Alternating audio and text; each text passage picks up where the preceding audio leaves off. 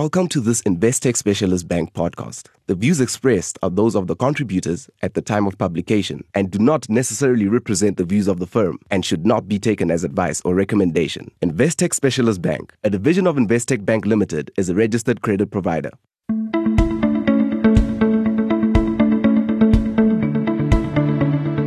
July was National Savings Month, which provided us with an opportunity to focus on savings in South Africa and assess how we are doing as a nation. To take this conversation further, we have two experts on the subject in the studio. My name is Mark Khan. I look after human resources and organisation development for Investec. My name is Renee Grobler and I look after Investec Cash Investments. We will be discussing not only the economical side of savings, with particular reference to what the latest numbers released by the Investec Gives Savings Index tell us, but also the psychological side of savings and how we can help change the savings culture in SA. I'm Karen Johnston and you are listening to a podcast from Investec. George Best was Belfast, Northern Ireland soccer player, played as a winger for Man United and the Northern Irish national team. In 1968 he won the European Cup. Best was one of the first celebrity footballers, earning the name Al Beetle in 1966. But his extravagant lifestyle led to various problems. He said of his career, "I spent a lot of money on booze, birds and fast cars. The rest I just squandered." So there's a question here around having a good role model. I mean, is that... Well, if he's your father and he said to you every day growing up, live your life, spend your money, you could die tomorrow. And then you meet Renee and she says, look, that's not so wise. Who are you going to listen to? Your father, who was the best soccer player in the world and lived a life, or are you going to listen to a wise person like Renee, who you don't really have a relationship with? So who educates is as important as what is educated psychologically. But I mean, is there something around that education piece, around the role models and people within our society that can encourage the savings? I mean, this index is looking at starting that conversation. Does this form part of it, perhaps? Some of the research that we've seen is really around children's education, because that's where it starts. And I think, Mark, that's a little bit of what you're saying. Your savings habits get formed by the role models in your life, not necessarily a role model, of a financial literate person out there, somebody that you know. And I think some of the conversation that we started with the savings index was around what are the fun ways to educate kids. Preaching to people seems to be the wrong approach. I think we've tried that in the industry, not necessarily as well taken up, but there are lots of apps that you can use for your children to start teaching them about saving, the value of saving. I would agree with Renee's points there wholeheartedly. I mean, so let's take, for example, a child that has a parent that opens a banking account for them and gives them 100 Rand at the age of 10 years old to play with and learn about, and teaches them about interest. Consider that versus having George Best as your father. Yeah. Your intelligence actually is not that important there. It's the power of the parental influence. I think it's also the sort of household structure. So if you think about how pocket money is dealt with or not dealt with in certain families. So how do children get their luxuries? As an example, I think I'm certainly guilty. I like to give things to my kids. That's one of the ways I show them I love them. But, is that going to sit with them later in life to think that I should just be getting? Or did I have to save money to actually buy what I wanted? Because that can form a very bad habit in future, where it's just about, I'm getting whatever I get, I spend. So it is about teaching your children the value of money, which I think is different at different ages. Let's go with this idea of the value of money. And I think this is where worldview comes in, which is an ideology about life. We have some kind of a bent out of shape idea around money. We don't necessarily think about it in the same way we think about love, for example, or friendship, for example, or work, for example. Consider the narrative you have for your life around love and where you pick that narrative up from. You probably would have been better to go to a psychologist and be advised on thinking about love from a psychologist from an early age, but you didn't. You watched your parents interact. You had some early experiences with infatuation at school that went wrong or went right, and this set up the pattern you have with love. Well, it's the same with money. Your early experiences around money set up those patterns, and those patterns replicate themselves and become deeply, deeply entrenched. I mean, money is about value. and value is a psychological phenomena. And then if you add in the idea of a worldview, which is what is life about? And what is the answer if someone said to you, what is life about for you? Money comes into that. And if you say life is for living now, that is a very different philosophy or worldview to life is about a long-term relationship with yourself and your community that you think about, prepare, reflect on, and it's about a certain discretion that you have. There's a very different way of thinking about life. And that all plays into savings habits. Does that make sense? It does actually make sense, but it's a bit of a hard sell, really. You know, there is the George Best, come on guys, take the opportunities, take life, and let's go for it. And then there's the, well, you know, how do we make it sexy? So, how do we make savings sexy? Well, savings actually can be very exciting, because if you think about it, what do you get by saving? What you get is a better life, actually, not a worse life, because you then find that you have an abundance of resources that last for longer and you can live a better life. The ratio is about controlling your impulses, or what Scott Peck, he's a writer who wrote a book called The Road Less Traveled. He talks about delayed gratification. Now you can see George Best had zero ability to delay gratification. But mature people delay gratification. So controlling or delaying the gratification of your aspirations for lifestyle in a bandwidth of your earnings that is slightly lower than 100%, so that you take a piece and put it away. So yes, I can afford to buy the Mercedes-Benz 500, but I would then blow everything I have. So why don't I get the 230 and I have a little piece left over and I put that aside? What I have to do psychologically is I've got to be comfortable right now to drive the 230 and not the 500. That's the delaying of the gratification. And then what I say to myself is, in 5 years or in 3 years, I'll get the 500. That requires quite a lot of financial discipline. And I think what's interesting is what motivates people to be as disciplined as that. So what motivates an individual to defer his or her gratification? And I think some of what came out of the research is around fear.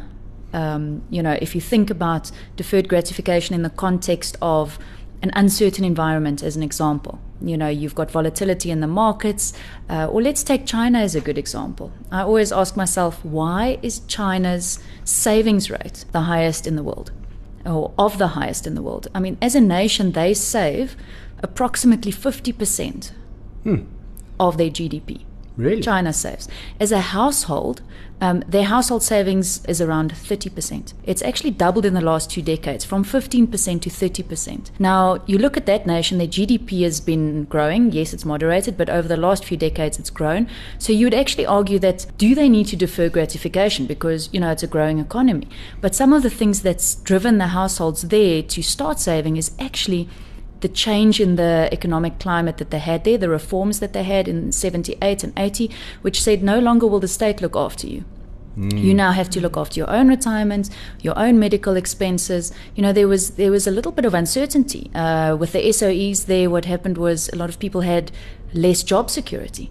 So people started saving. Another aspect there is that they didn't really have credit extension to the extent that we would in South Africa, as an example. So if you wanted something, you had to save for it. You couldn't just go out and from any, retailer get some kind of a credit card to go buy your washing machine. You'd have to save for your washing machine. But I think fear in the context of uncertainty, was driving a lot of that behavior. And I would argue on the flip side, you could have a situation where ambition also drives you. What excites you? What's your passion? What gets you going? So I think there's many kind of motivations that sit behind why people would save, from fear to ambition, and I guess a lot of things in between. How would we answer the question, though, or the statement, but I have nothing left to save at the end of the month? I was ready for that question, and I'd be interested in what your view is on that, Ren, but I would go back to my earlier point on that, which is that if you have nothing left to save, that doesn't tell you about how much you're earning, as much as it tells you about how you are living. So, if you're on, really bare bones income and you don't have a roof over your head, fine. We're not talking about that. But if you are earning enough that you can, finance a car perhaps, and you're paying rent or something like that, you have to ask yourself, if you've got nothing left at the month, are you not living beyond your means, so to speak? I would definitely agree with you, Mark. I think there are a few things. Sometimes for people in our privileged position, it's hard to put ourselves in a position where your transport and, your housing and your food basically wipes out your salary. So I think we have to sort of take a step away from that and say, let's assume, you have a decent-ish kind of an income. Yes. And in that case, I think the old cliche of pay yourself first is probably a good one. It's about priorities. And if your priority is very much a lifestyle or keeping up with the Joneses, the consequences of that will come home to roost somewhere in the future. Whereas if your decision is right now, let's be a little bit more prudent and, squirrel away a little bit for future, then, you'll have a consequence of that in your lifestyle right now. So it's all about trade-offs. And I think, ultimately some of the practical things that people do to make it less painful, because none of us like giving away something we've already received, is to trick yourself into thinking you never received it in the first place, which is by putting a debit order on your account so that, the income that's left at the end of the month, is after you've saved. Not to try and take the residual of what's left after spending and then save that. So it is about adjusting your lifestyle to the level that you're comfortable with, but being responsible enough to think about the future and not just about the now. See, that little trick you have about the debit order, I think psychologically is very, very clever. Pay yourself first, as you say, Rena. I mean, that is going to reorganize some of the impulse control stuff, where it's not my choice, is effectively what you're saying. I mean, obviously it is your choice, but the trick you're describing is to say, I don't have a choice. 1,000 Rand every month or 500 Rand, whatever it might be, it goes off on a debit order and forget about it. Yeah. It's done. Yeah. And that forces a constraint into your monthly financial management. Whereas psychologically, if you have to do whatever you've got to do and pay whatever you've got to pay, and then you look at what's left over at the end of the month and then say, let me save from there, the impulse of spending is going to be greater. And I think we see it playing out at a bit of a macro level, because if we unpack what's happened in the savings index over the last few quarters, so the savings index number at the moment is 62.4, which is really the lowest it's been since inception of our calculation in 1990.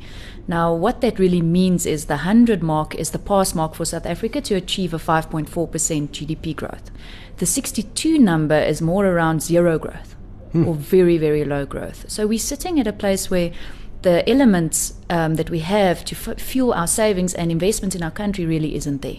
But if you look at even just our savings rate, we spoke about China earlier, but the savings rate in South Africa is 15% of GDP versus the 50% of China as an example. And the household savings rate is non-existent or negative, which means that people are spending more than they earn, actually, which is quite sad. The debt to income ratio in the country is about 76%, which is crazy, of disposable income. And that's with the Credit Act. Exactly. It's Imagine come down if we a bit. didn't have that. It's come down a bit from 80% to 76%. But what's interesting with all of that negativity, what you see is contractual savings. So the unit trust industry of 2 trillion and the pension fund industry of 4 trillion still rising. So you see, if we consider the pension provident forced saving, so to speak, versus the discretionary, psychologically we've got the parent saying, I'm taking X% of your pocket money and we're putting that in a fund for your university every month or every week or whatever. It's the same notion. The child is still not developing the skills and the maturity to have a saving consciousness, call it that.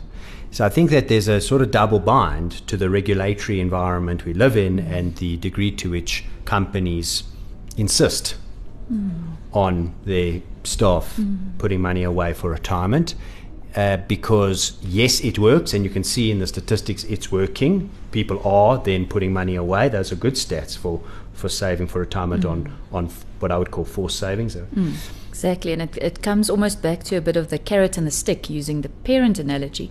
So if you think about the carrots, we've had a lot of the industry saying we need to incentivize savings. So bring in tax breaks. What are the other incentives we can bring in? And we had in March 2015 tax-free savings coming into the country for the first time, and the statistics are now out around how successful that was.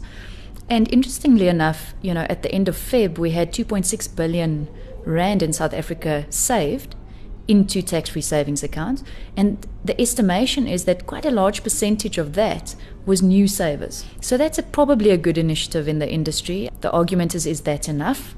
And I guess incentives can only get you so far.